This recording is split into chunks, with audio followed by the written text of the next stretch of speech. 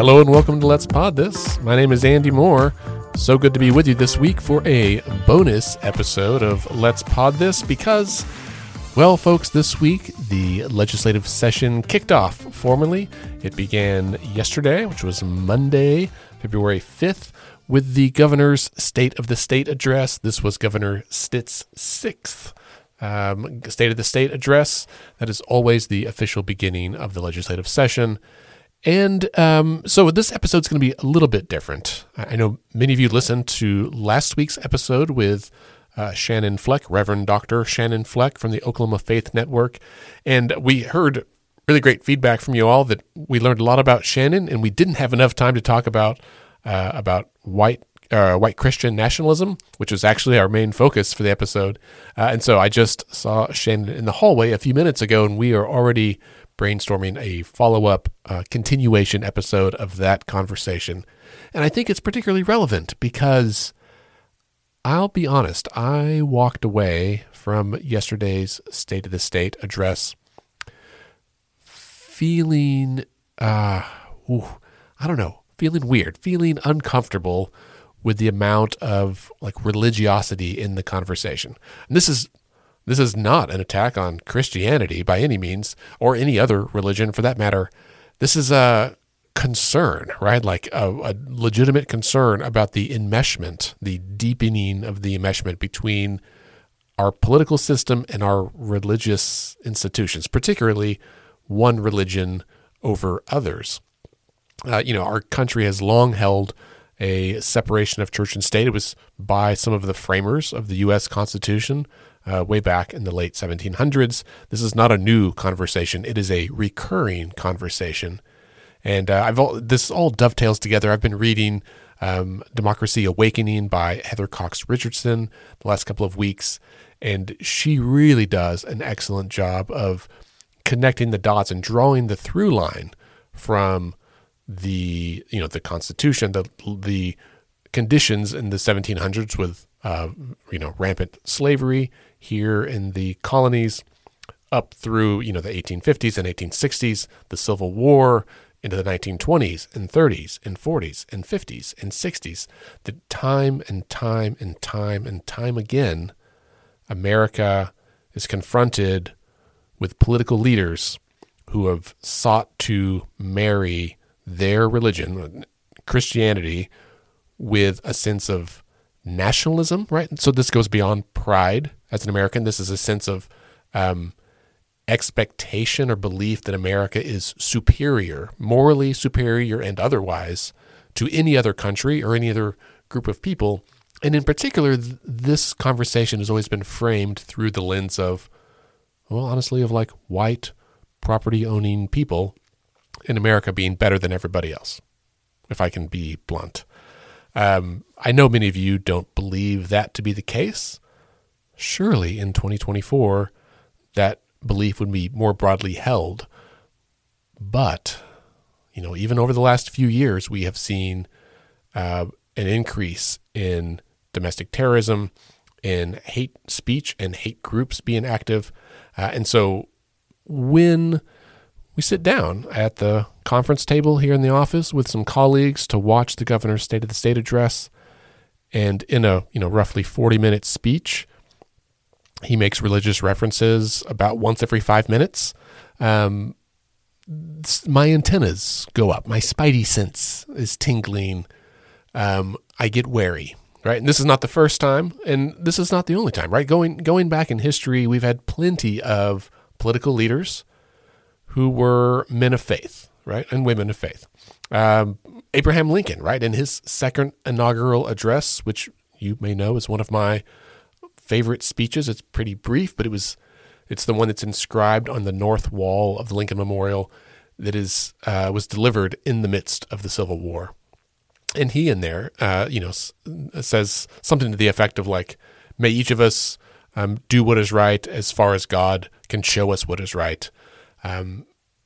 So often, though, I think leaders like Lincoln or Martin Luther King or anybody else leans on or finds strength in their own religious journey because it is a position of peace for them and that is very personal for them, and it is done in like a humble way.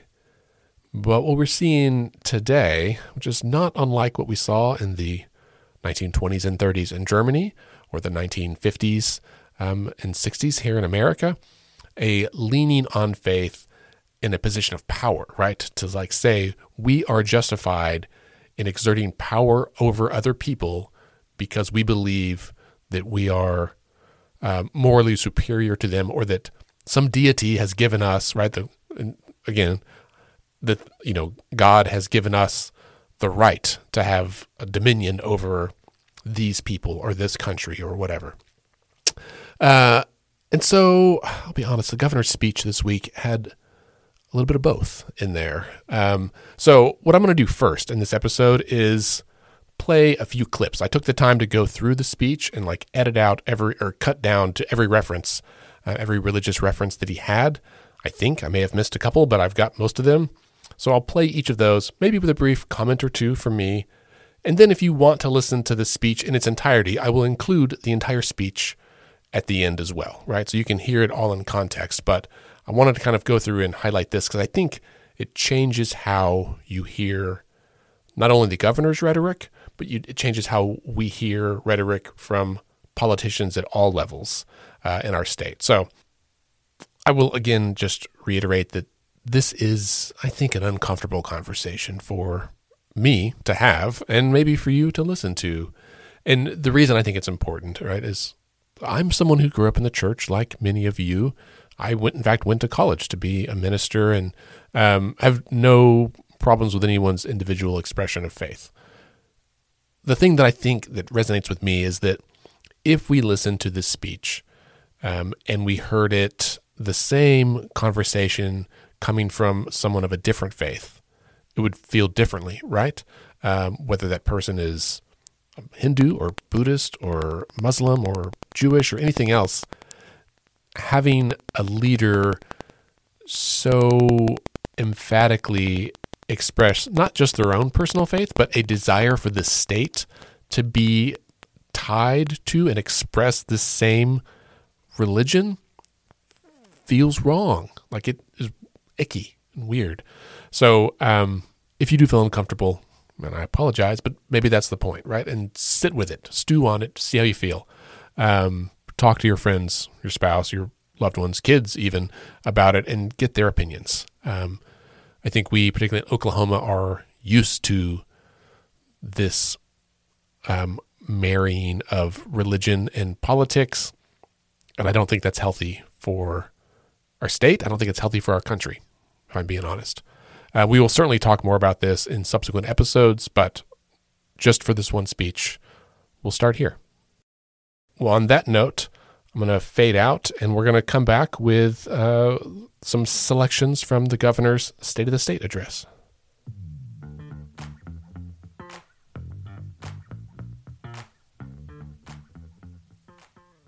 First off, I want to give thanks to my Heavenly Father for allowing me to serve in this position and for all the blessings that He has for our great state. Okay, so from the beginning, it sounds pretty normal, right? He's expressing his own personal appreciation and thankfulness to his deity for being in this role. That's what we would hear from an athlete after they win the Super Bowl, or anybody. Like, we all thank our lucky stars, thank God, thank heaven, thank Allah, whatever it is. That's a pretty normal, benign statement, I would think. In 1 Corinthians 12:14, Paul talks about the body of Christ. And he's talking about referring to the church, but I think the lessons also apply here in this building. Okay, so this is a little bit weirder. Paul was very directly talking about the church. It was a letter written to the church at Corinth about how they get along and how they need to focus and work together. It was not at all about government. So for him to, the governor's trying to say, like, we should work together. He could have said that without leaning on the Apostle Paul in his letter to the church at Corinth. This seems like a bit of a stretch, and it just feels like a clear effort to inject religiosity into a speech when it doesn't need to be there. I want to highlight Gail and Mike Priest. They are founders of the 99+1 Foundation. They renovated an old nursing home into a home for young women aging out of the foster care system. Their guiding scripture is Matthew 18:14. Even so it is the will of your Father which is in heaven that not one of these little ones should perish. They truly have a heart for the Lord, and they are teaching young women that their future can be better than their present. This section comes very close after his last quote. So already we've quoted scripture twice in the first 5 minutes. I don't know much about this organization. I've just Googled them a little bit. But of all the organizations in this state that are working on making the world better, protecting, folks who might be vulnerable, it seems unusual, suspicious to cite one small nonprofit that is religious-based. And from what I've read on their website, they seem to be a very conservative, very religious organization. I'm not saying it's bad. I'm just saying this is a weird place in the speech for it. We know hope is not a speech or a government program, and that's why we started beaneighbor.org, to connect people in need with churches and nonprofits in their community.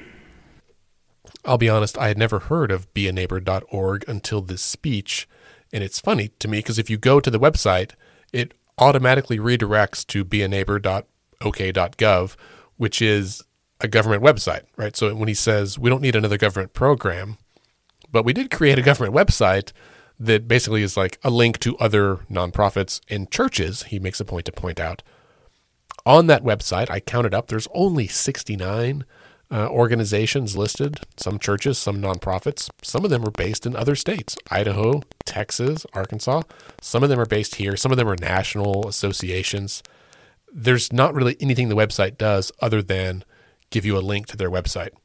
And you can kind of search by category. There's a lot of these clearinghouse websites like this. I think clearly it's in the speech so he can tout that they did something when they didn't really do anything. That's a pretty normal political thing to do.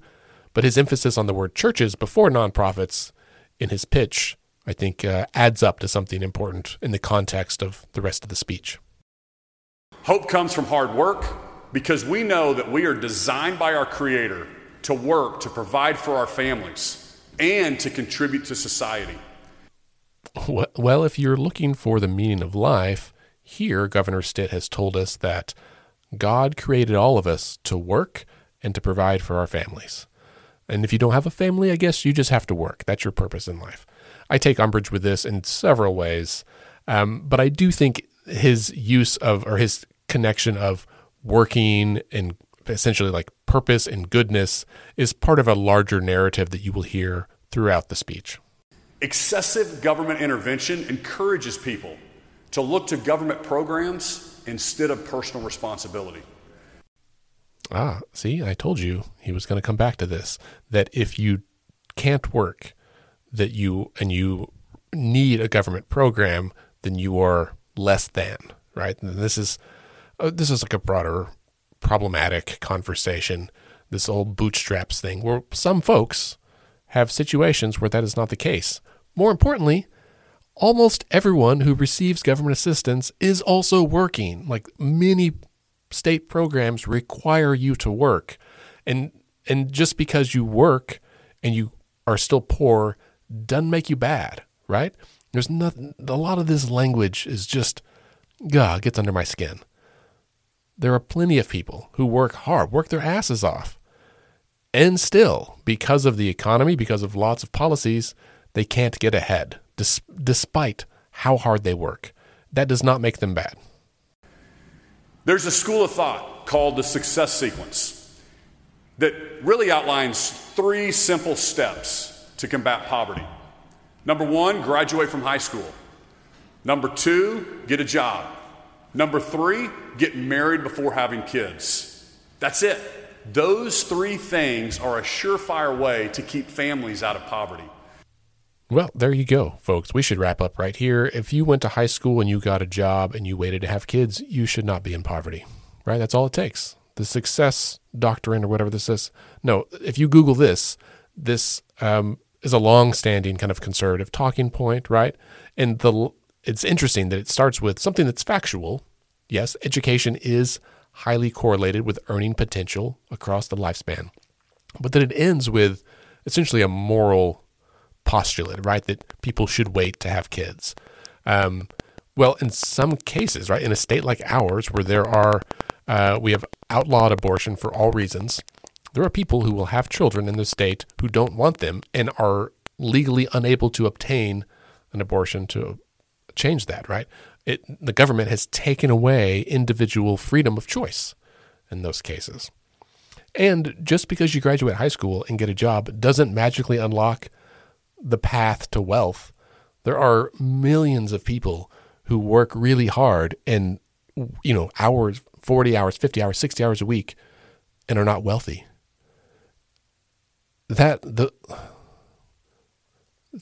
Boiling it down to these 3 points is not just like factually wrong. It is, I think, morally hurtful to people saying, oh, well, if you went to high school and you got a job and you didn't have kids or you waited, you should be fine. That is not the case.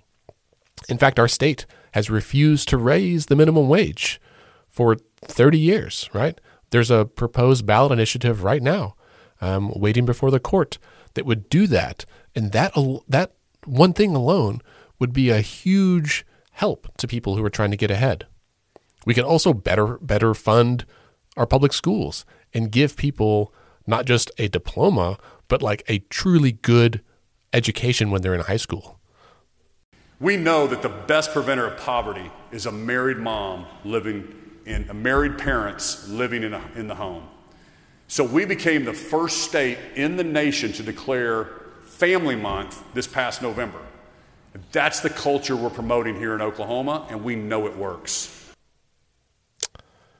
Okay. This is also factually wrong on several points and morally questionable in the broader sense. I'll leave it at that. Because we know God gave kids to their parents, not to the government. Oh, okay. I don't think anyone.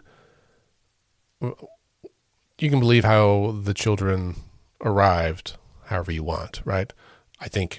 Miracles happen every day. Great. I have plenty of friends who have had children against the odds, against science, against that appears to be truly miraculous. And that's fantastic, right? But I don't think anybody believes that any children are given to the government. The government's not a person. The government exists to be a force for good, right? To lift up those who have been dealt a bad hand.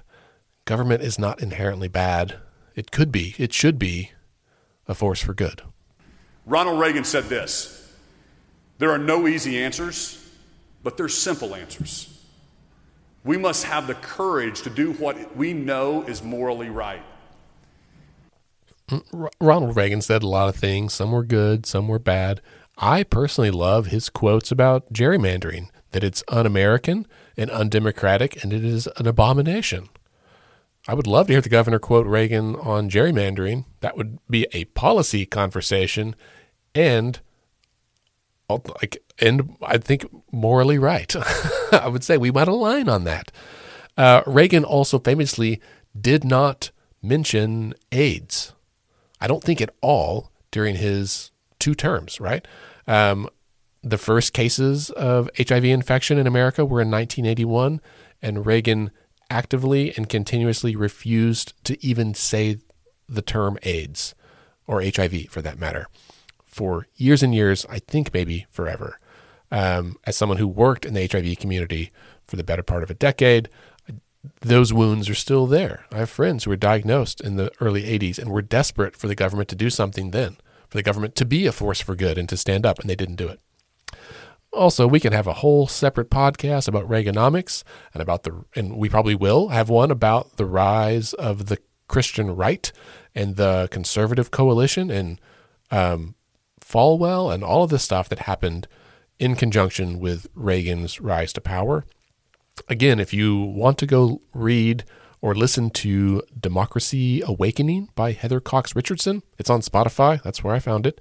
I knew about her, but the book is included if you subscribe to Spotify. She talks a lot about it. It's fascinating. She does a great job.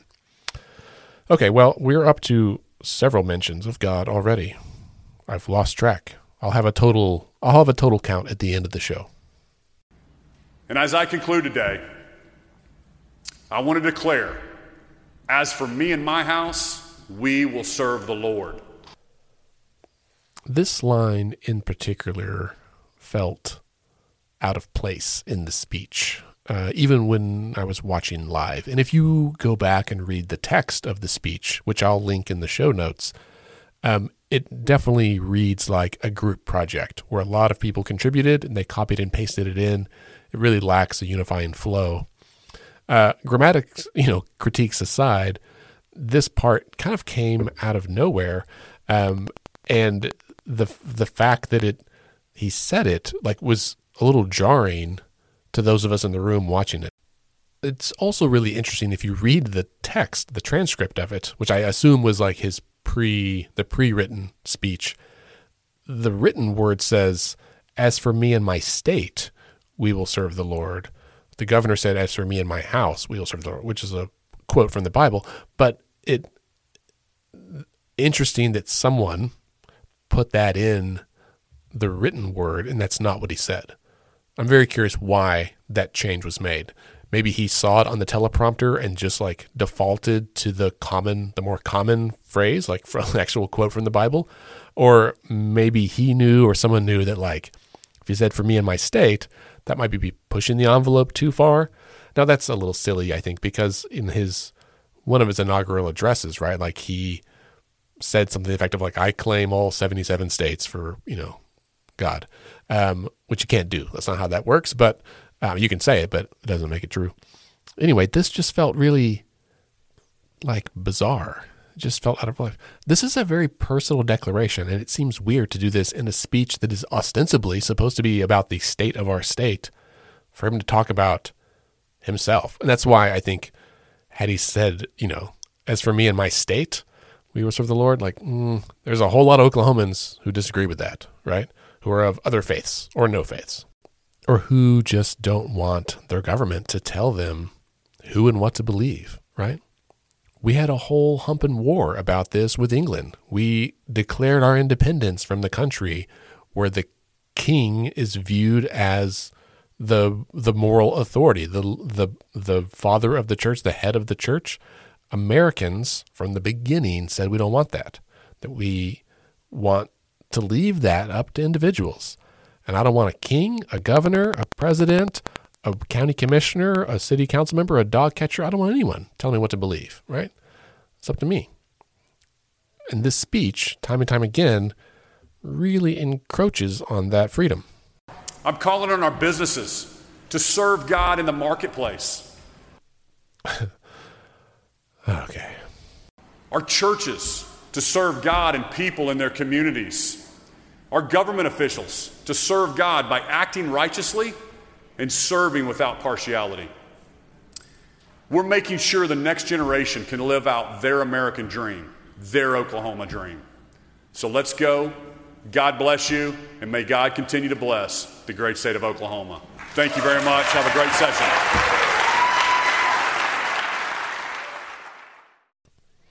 All right, I'll say this. At the end, someday, if I'm governor, there's an excellent chance that I'm going to end a speech by saying, "God bless you and God bless the great state of Oklahoma."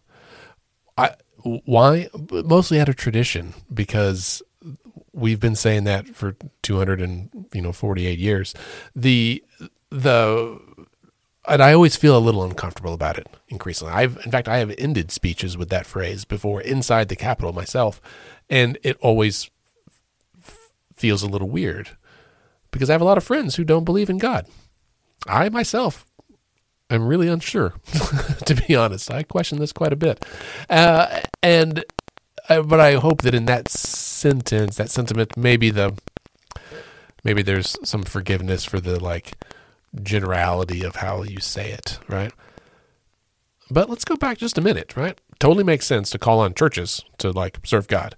But weird to put it in this State of the State speech, right? Again, it is not the governor's job to be the priest of our state or the pastor of our state. It is, why tell churches what to do? That seems very odd. The churches play a role in our communities, but they're not a government entity at all. They distinctly prohibited from being a government entity. The calling on businesses to serve God in the marketplace is like a weird Frankenstein sentence marrying George William economics with, prayer of Jabez megachurch, pop Christianity bullshit. I'm a little surprised he didn't just summarize his speech by saying, live, laugh, love, cut taxes, praise Jesus. All right, let's go to the numbers. The word God was used 6 times during that speech. Church also used 4 times. Bless or blessed also 4. Lord and Christ each used twice. And pray and faith each used 1 time each during that speech. All right, well, that essentially brings us to the end of the episode. We'll have another episode later this week with Dr. James Davenport from Rose State College. We'll talk about a lot of things, and I anticipate we'll discuss the economic policy discussed during the State of the State address more than the religious imagery. And as we say every week, right, decisions are made by those who show up. That is particularly true right now because there's an election next week on Tuesday, February 13th. Celebrate your love for democracy by going to vote the day before Valentine's Day. If you live in a lot of the state, you probably have a school board race. If you live in House District 39 in Edmond, you also have a state legislative race. It's very important. If you are unsure if you have an election in your area, you can always go to the election board website, elections.ok.gov, put in your name and date of birth, and it'll tell you if you have an election, what's on the ballot. You can view a sample ballot. You can find your polling place, all that goodness. If you do, you can vote early this week on the 8th and 9th at your county election board or next Tuesday in person. If you've requested an absentee ballot, you got to turn it in before Election Day. If you haven't requested it, it's too late. Now you've got to vote in person one way or the other. It's very important that you vote this year. We have elections in February, March, April, June, August, and November. Lots of opportunities to do your civic duty, play a role in shaping our government, shaping the future of our state. Listeners, it's up to you. This is also a good time to remind your friends and neighbors that need to register to vote. Ask them, help them register, so we can all be ready to turn out at the next election. All right, here comes the speech. Lieutenant Governor Matt Pinnell, Mr. Speaker, Mr. President Pro Tem, and members of the 59th Legislature, members of the Judiciary, statewide elected officials, thank you so much for your service to our great state. Tribal leaders, to my cabinet, thank you guys so much for serving the state with such distinction. Such an honor to serve with you. To my wife, Sarah, the greatest first lady in the country.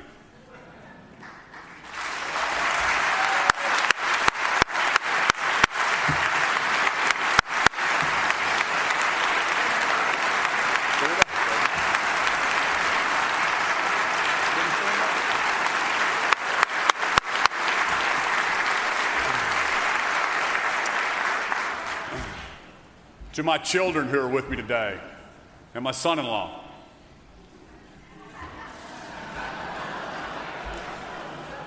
And most importantly, to my fellow Oklahomans. First off, I want to give thanks to my Heavenly Father for allowing me to serve in this position and for all the blessings that He has for our great state. It is my honor and privilege to stand before you today to give my 6th State of the State address. And I know for some of you, you're excited because that means you only have to listen to me 2 more times. But as we begin this session, I'm happy to report that the state of our state is the strongest it's ever been.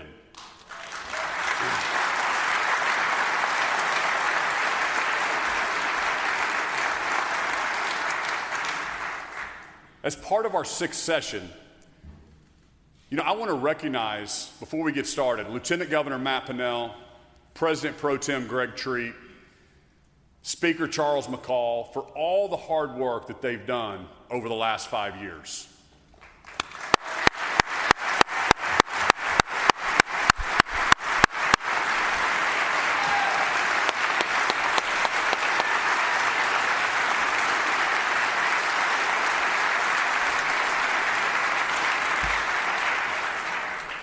Never in Oklahoma history have the same 4 elected officials served together for all 6 years.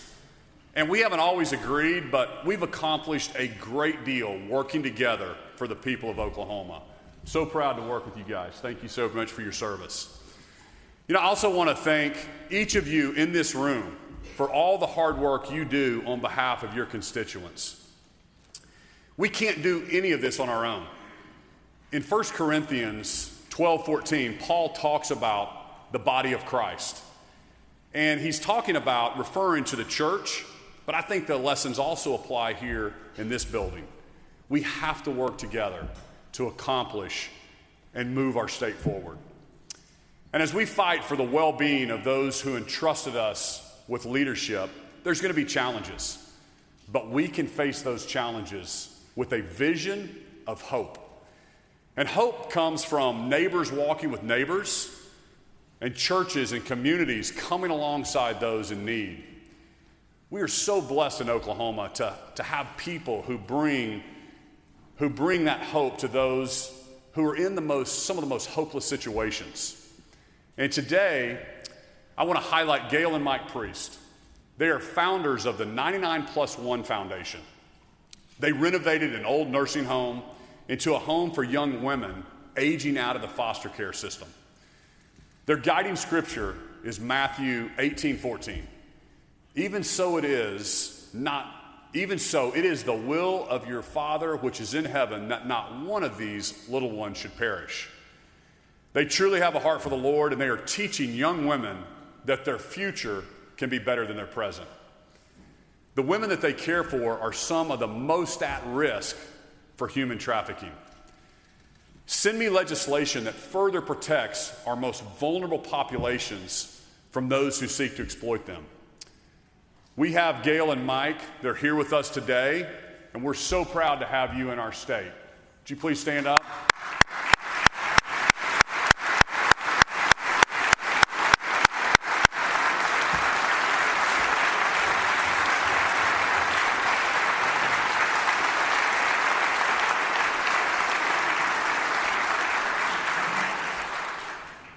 We know hope is not a speech or a government program, and that's why we started beaneighbor.org, to connect people in need with churches and nonprofits in their community. Hope is a science that can be taught, and hope emerges when you can see a path forward. I'm grateful to my wife, Sarah, who started Hope Rising Oklahoma. And because of her efforts to highlight and teach the science of hope, Oklahoma is the nation's first hope-centered state. And now, people from around the country are starting to take notice. Thank you, Sarah, for standing with me for the last 25 years and being such an inspiration to so many Oklahomans. I love you so much.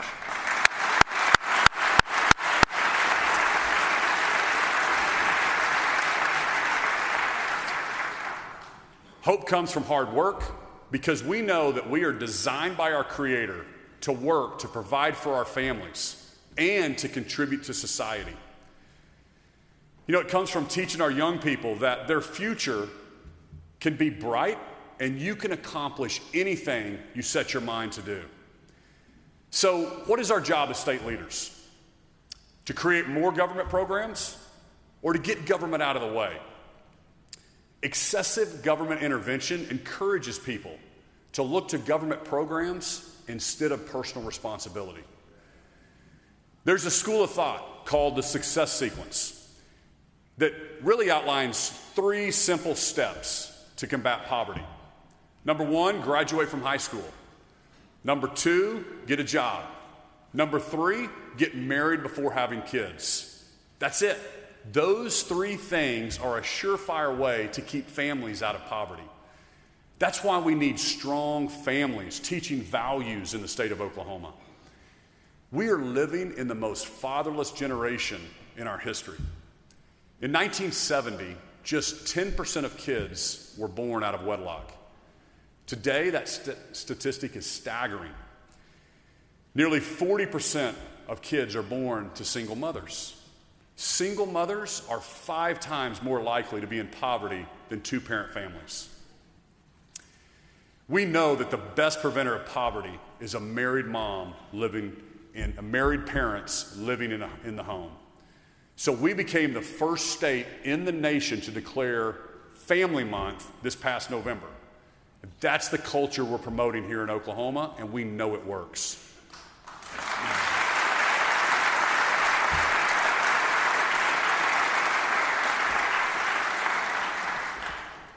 In 2019, I addressed this body for the very first time, and I laid out a vision to make Oklahoma top 10 in everything that we do. And I said, the Oklahoma turnaround starts right now, and we are well on our way. We have gotten government out of the way.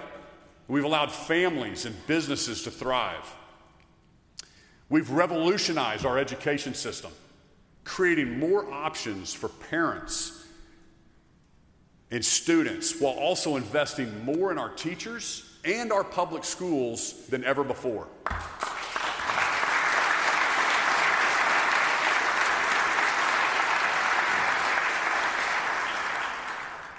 We've cut excessive regulations and made it easier for businesses to navigate state government. Since then, it has become even more clear to me, government is not the answer.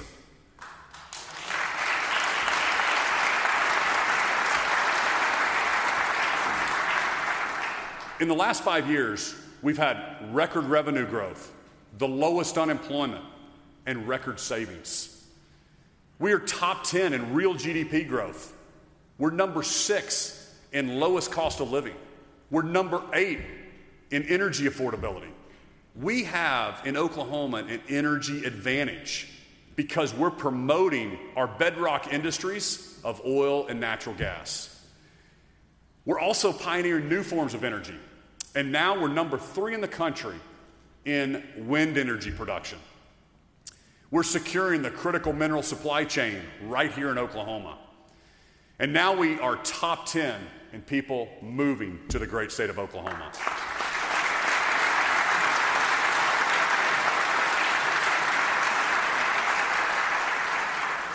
People are now looking at Oklahoma as the example of a shining city on a hill.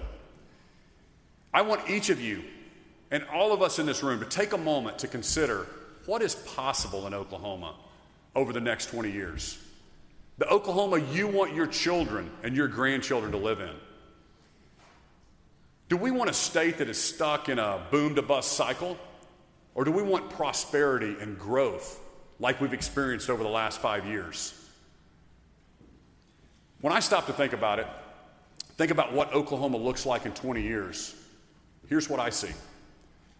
I see people moving here from all over the country so they can they can keep more of their hard-earned money thanks to our 0% income tax.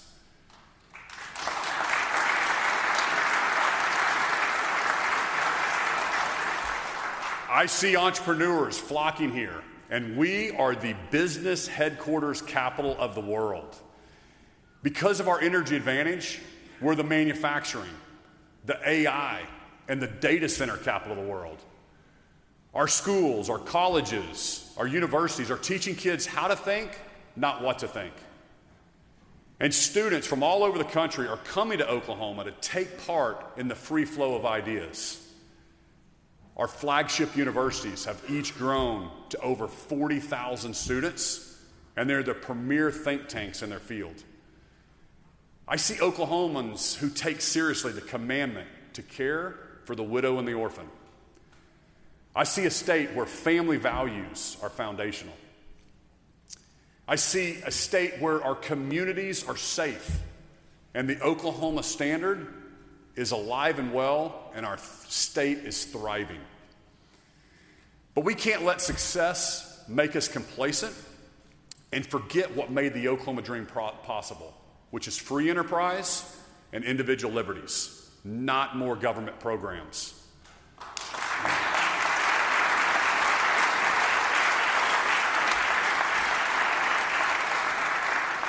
Ladies and gentlemen, now is our time to shine.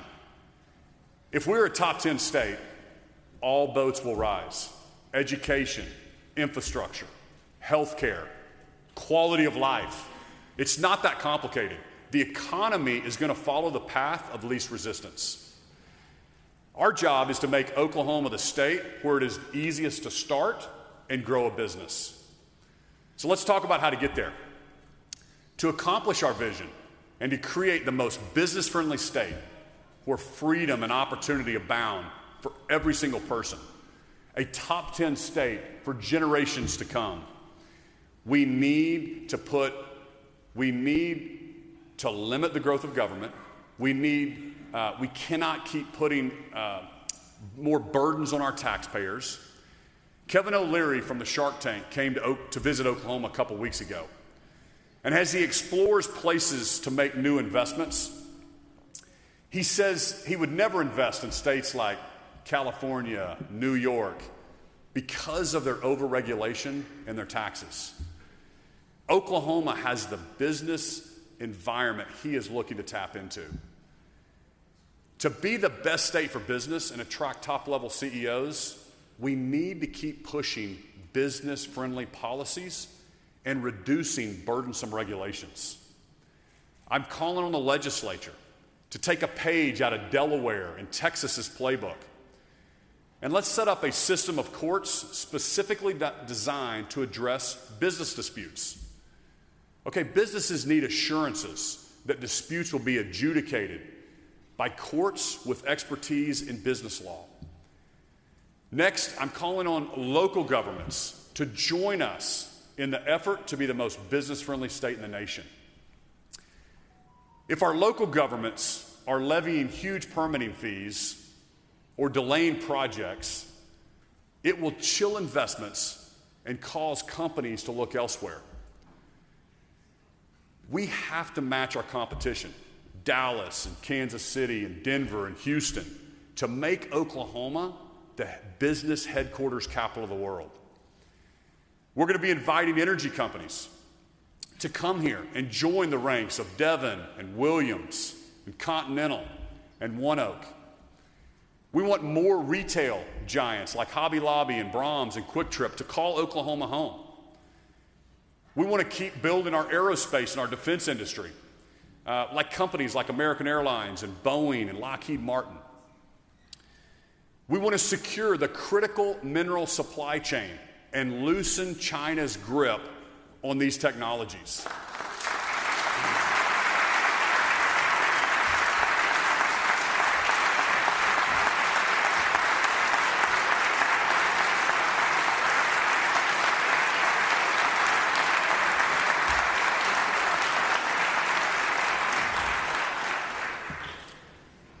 I know we can do that right here from our backyard. We already have companies like Blue Whale, Rare Earth USA, and Stardust. They're setting up shop, and they're part of that critical mineral supply chain we need for our national defense.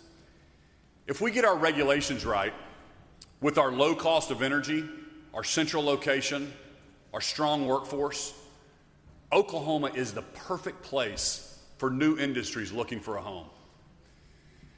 You know, each new industry is part of something great in our state. In Oklahoma, we say we feed the world, we fuel the world, and we defend freedoms around the world.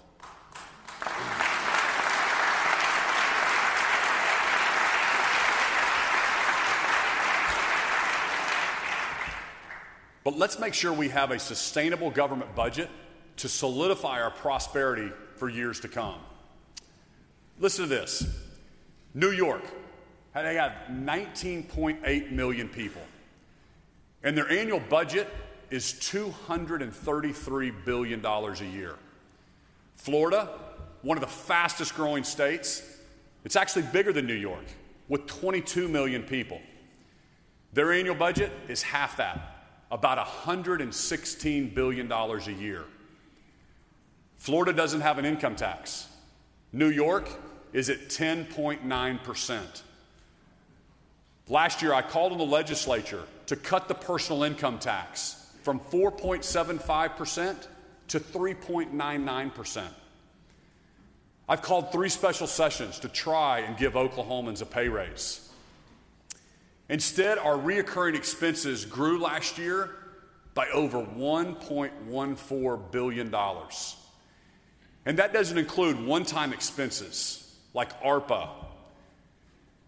You know, with record savings and surpluses, I'm asking us all, if not now, then when? In the 1990s, we were at a 7% income tax. So I'm renewing my call. Let's get us Oklahoma back on the path to zero. You've heard me say year after year, we don't need more taxes, we need more taxpayers.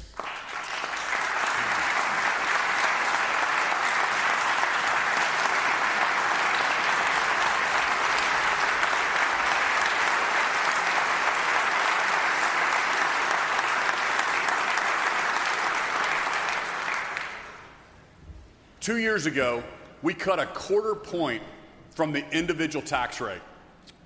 And we lowered business tax by 2 full percentage points. Since then, revenue collections have increased by $1.5 billion. That's been the trend after every tax cut we've passed. So I'll sign any tax cut that comes to my desk. Because as we have growth, it should be automatic to return excess to the taxpayers, not to seek out bigger government programs.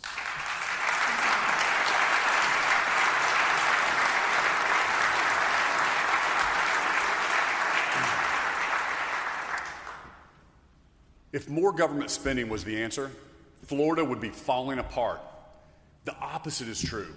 It's states like New York and California that are falling apart. They're facing huge, massive budget crises.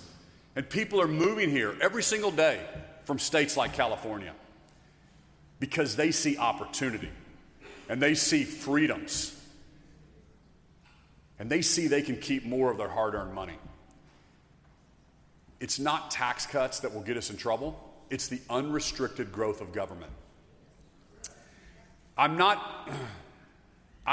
why I'm calling for flat budgets across government this year. To be clear, I'm not advocating for cutting core services. What I am advocating for is a sustainable amount of growth where we are funding our needs, not our wants. Listen, there is never a shortage of new programs or someone pitching a good idea. In politics, you're only criticized for saying no. It's easy to feel like the wind is at our back and we're leading when we're always saying yes. But it's our job as leaders to make the tough decisions now for the future prosperity of Oklahoma.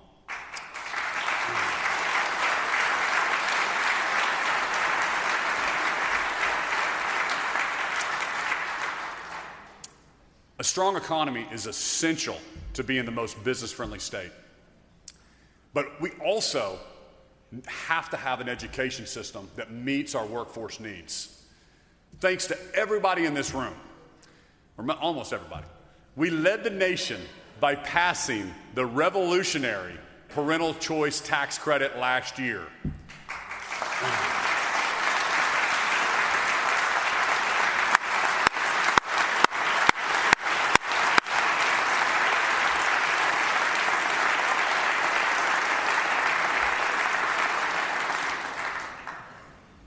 Now, students and parents, they have more options than ever. Because we know God gave kids to their parents, not to the government.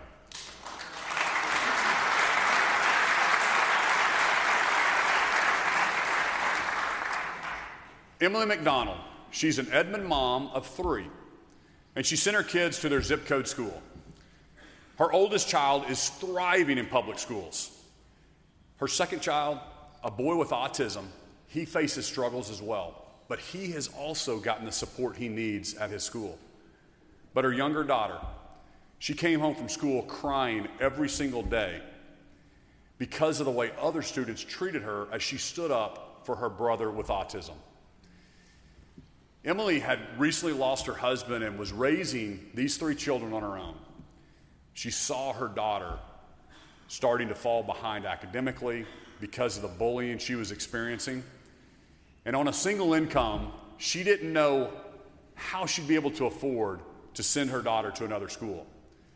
The tax credit program was in the works, so she took a leap of faith and she enrolled her daughter in a private Christian school, praying that they would be approved for the tax credit.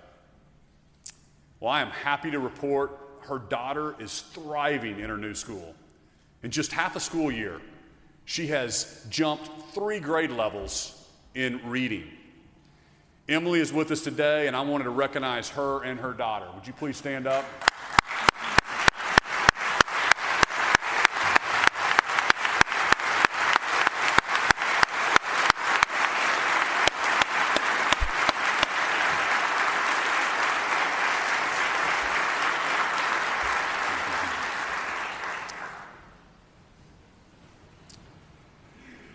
There are so many reasons parents may choose a different school that isn't their neighborhood school, and it's our job to make sure they have that freedom. You know, looking forward, let's focus on opening the door to more workforce-oriented schools so that every kid in Oklahoma is college ready or they're career ready.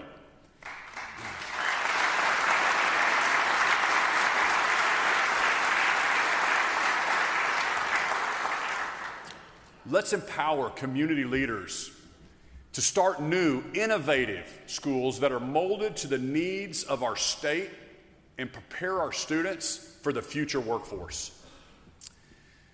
We want more schools that prepare kids for the workforce, like Cristo Rey, Dove Science Academy, or the Norman Aviation Academy. These high schools focus on career training instead of only focusing on college. The Norman Aviation Academy, it's a public school that gives students hand-on experience in the aviation industry. You know, students can work towards their pilot's license or their technical certificates in aviation maintenance, and they can leave school with great jobs with aviation companies right here in the state of Oklahoma.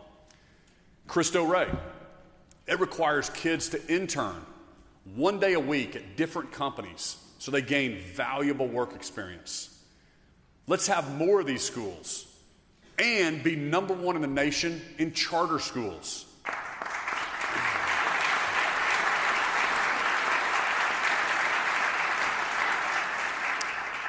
Especially when we're already proving that they work so well. Oklahoma is top 10 in charter school performance.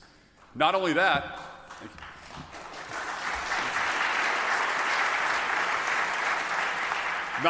Oklahoma ranks number 1 in the nation for smallest racial performance gaps in our charter schools. So why are there still barriers for charter schools to use vacant school buildings? Let's put some of these vacant school facilities to use and get more high-performing charter schools up and running, especially in areas with poor-performing public schools.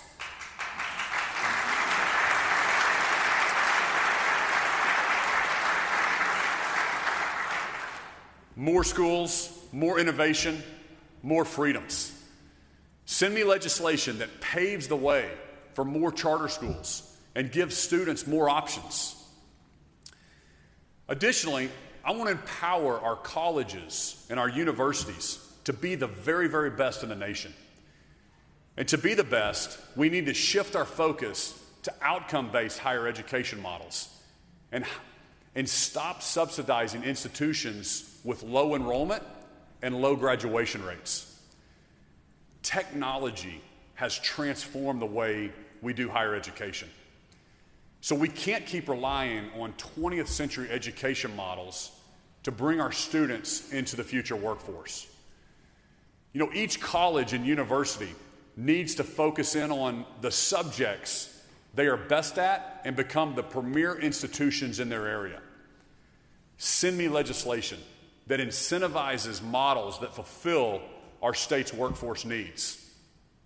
I also want our regents to focus on consolidating colleges and universities that aren't meeting this standard. In Oklahoma, education freedom is for every single student at every single level. We cannot be the best state for businesses and have the greatest education system and the greatest universities, but if we don't have safe communities, nobody's going to want to live here. So I want to be clear. Oklahoma is a law and order state.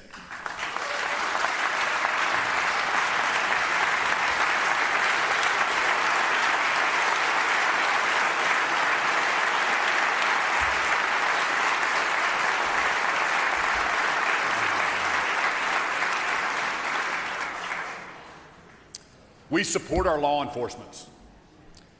We punish criminals. We protect our citizens.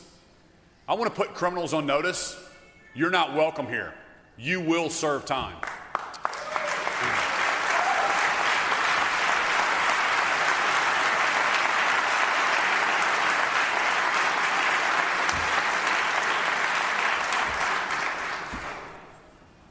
We also believe in fair sentences, and we believe in second chances.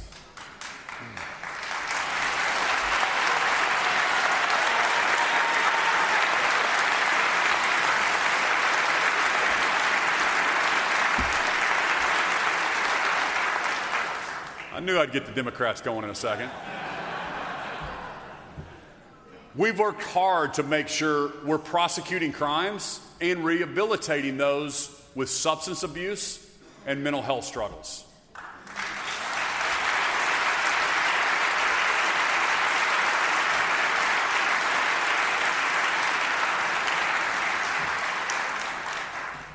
And we're focusing on eliminating barriers for those who have served their time. With the efforts like the Sarah Stitt Act and our drug court system, we're now number 2 lowest in the nation in recidivism rates.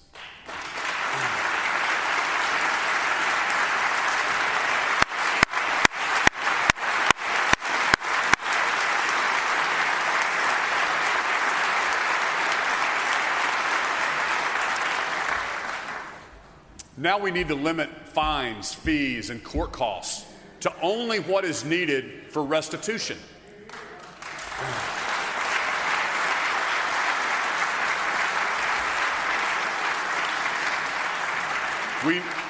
We need to address civil asset forfeiture. It's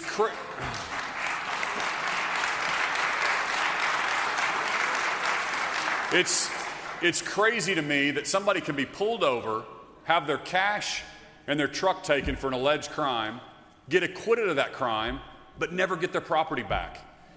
That isn't fair, and we need to make sure that's not happening in the state of Oklahoma.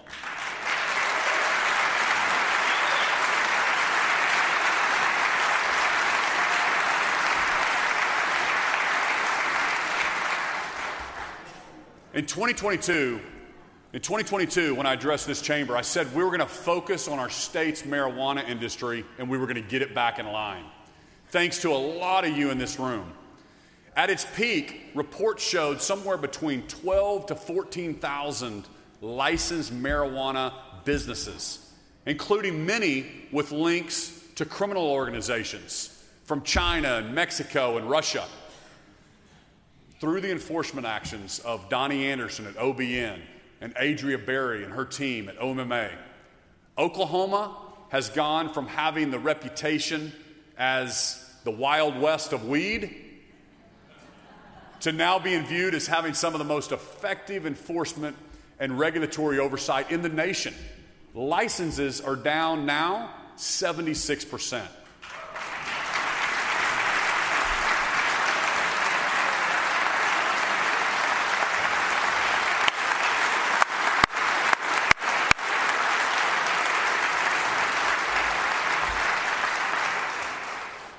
We have to keep bad actors like the drug cartels out of the state of Oklahoma.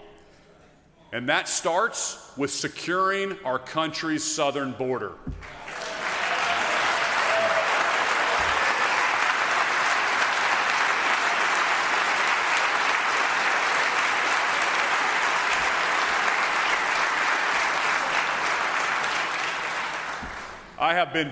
I've been very vocal about my support of Texas and Governor Abbott as they fight to secure our southern border and put pressure on the Biden administration to enforce laws. And I will continue to offer the assistance of the Oklahoma National Guard because we know that if we don't have a secure border, every single state is a border state.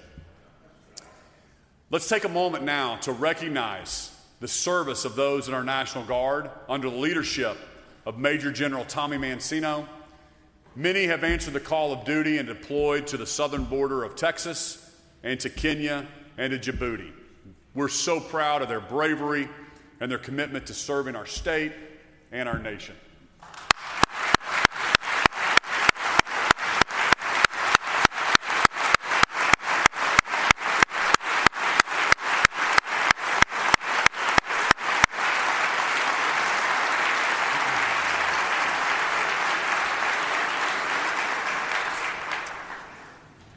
As I talk to people around the state, they tell me that they want a state government that works efficiently, treats them fairly, and protects their fundamental rights. Many Oklahomans I talk to want clarity about who has authority to do what in our state. And that's because today our state is dealing with the fallout from the McGirt decision. It's a decision that has rocked our state and caused division where previously there was none. But I know there's a path forward. Because of the success we've found negotiating compacts with the Apaches, the Chickasaws, the Citizen Potawatomi, and the Wyandotte governments just over the last few weeks.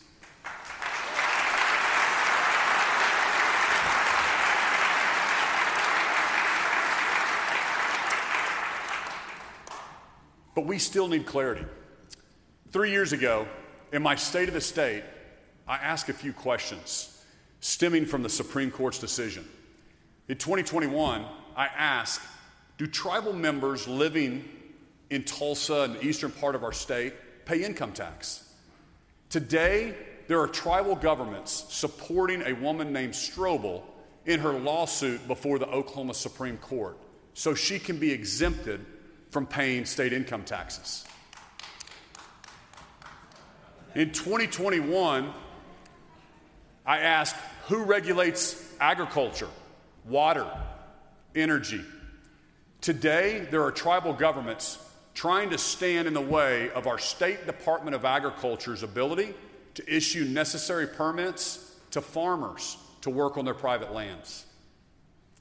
In 2021, I asked, what is the state's ability to enforce laws?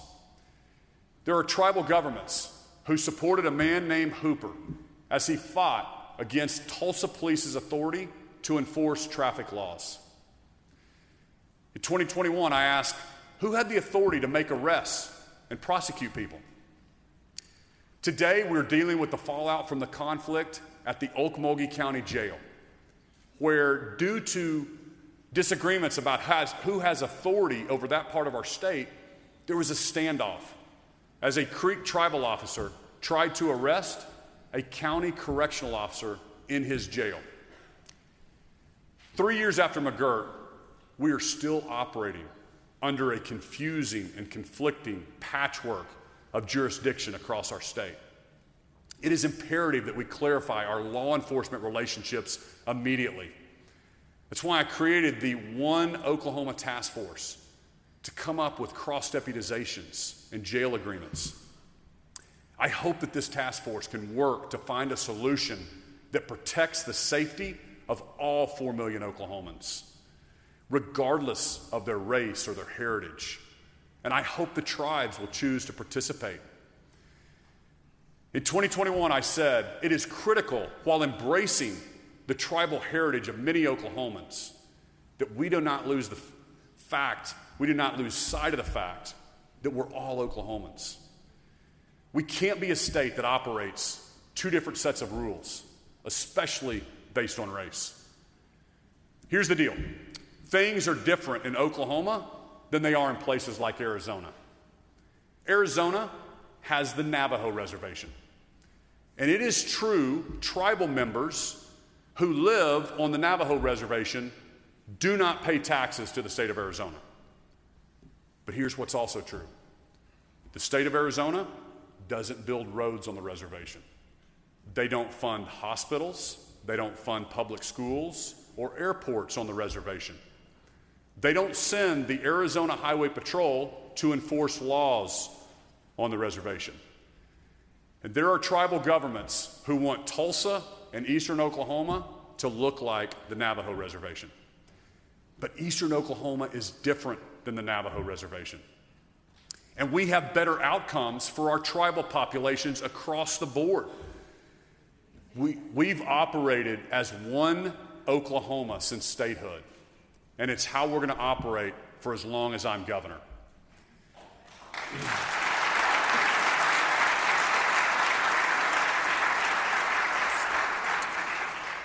Stand with me to protect one unified Oklahoma. Before I wrap up, I want to challenge each of us in this room to consider two things. One, who are we allowing to influence the laws that we make? I love how Boone Pickens put it. You know, he said when people try to influence him, he would ask himself, do they have a vested interest in what they're trying to push? Who are we letting influence us here in this building? Are special interests dominating, or are the interests of all 4 million Oklahomans guiding our decisions? And the second question is, what legacy are we going to leave the future Oklahoma? We need to be working for the next generation, not the next election. Are we leaving Oklahoma better than we found it? Are we willing to risk everything to do the right thing? Or will we risk the dream of Oklahoma's future for personal gain? Ronald Reagan said this: there are no easy answers, but there's simple answers.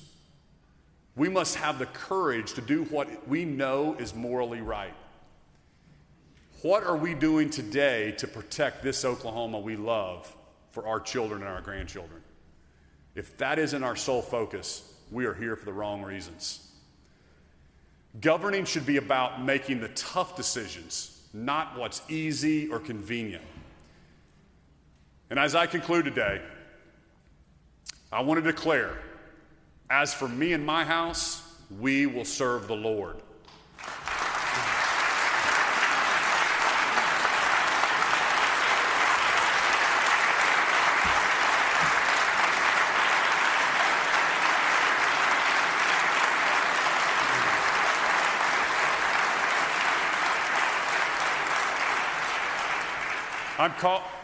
I'm calling on our businesses to serve God in the marketplace, our churches to serve God and people in their communities, our government officials to serve God by acting righteously and serving without partiality.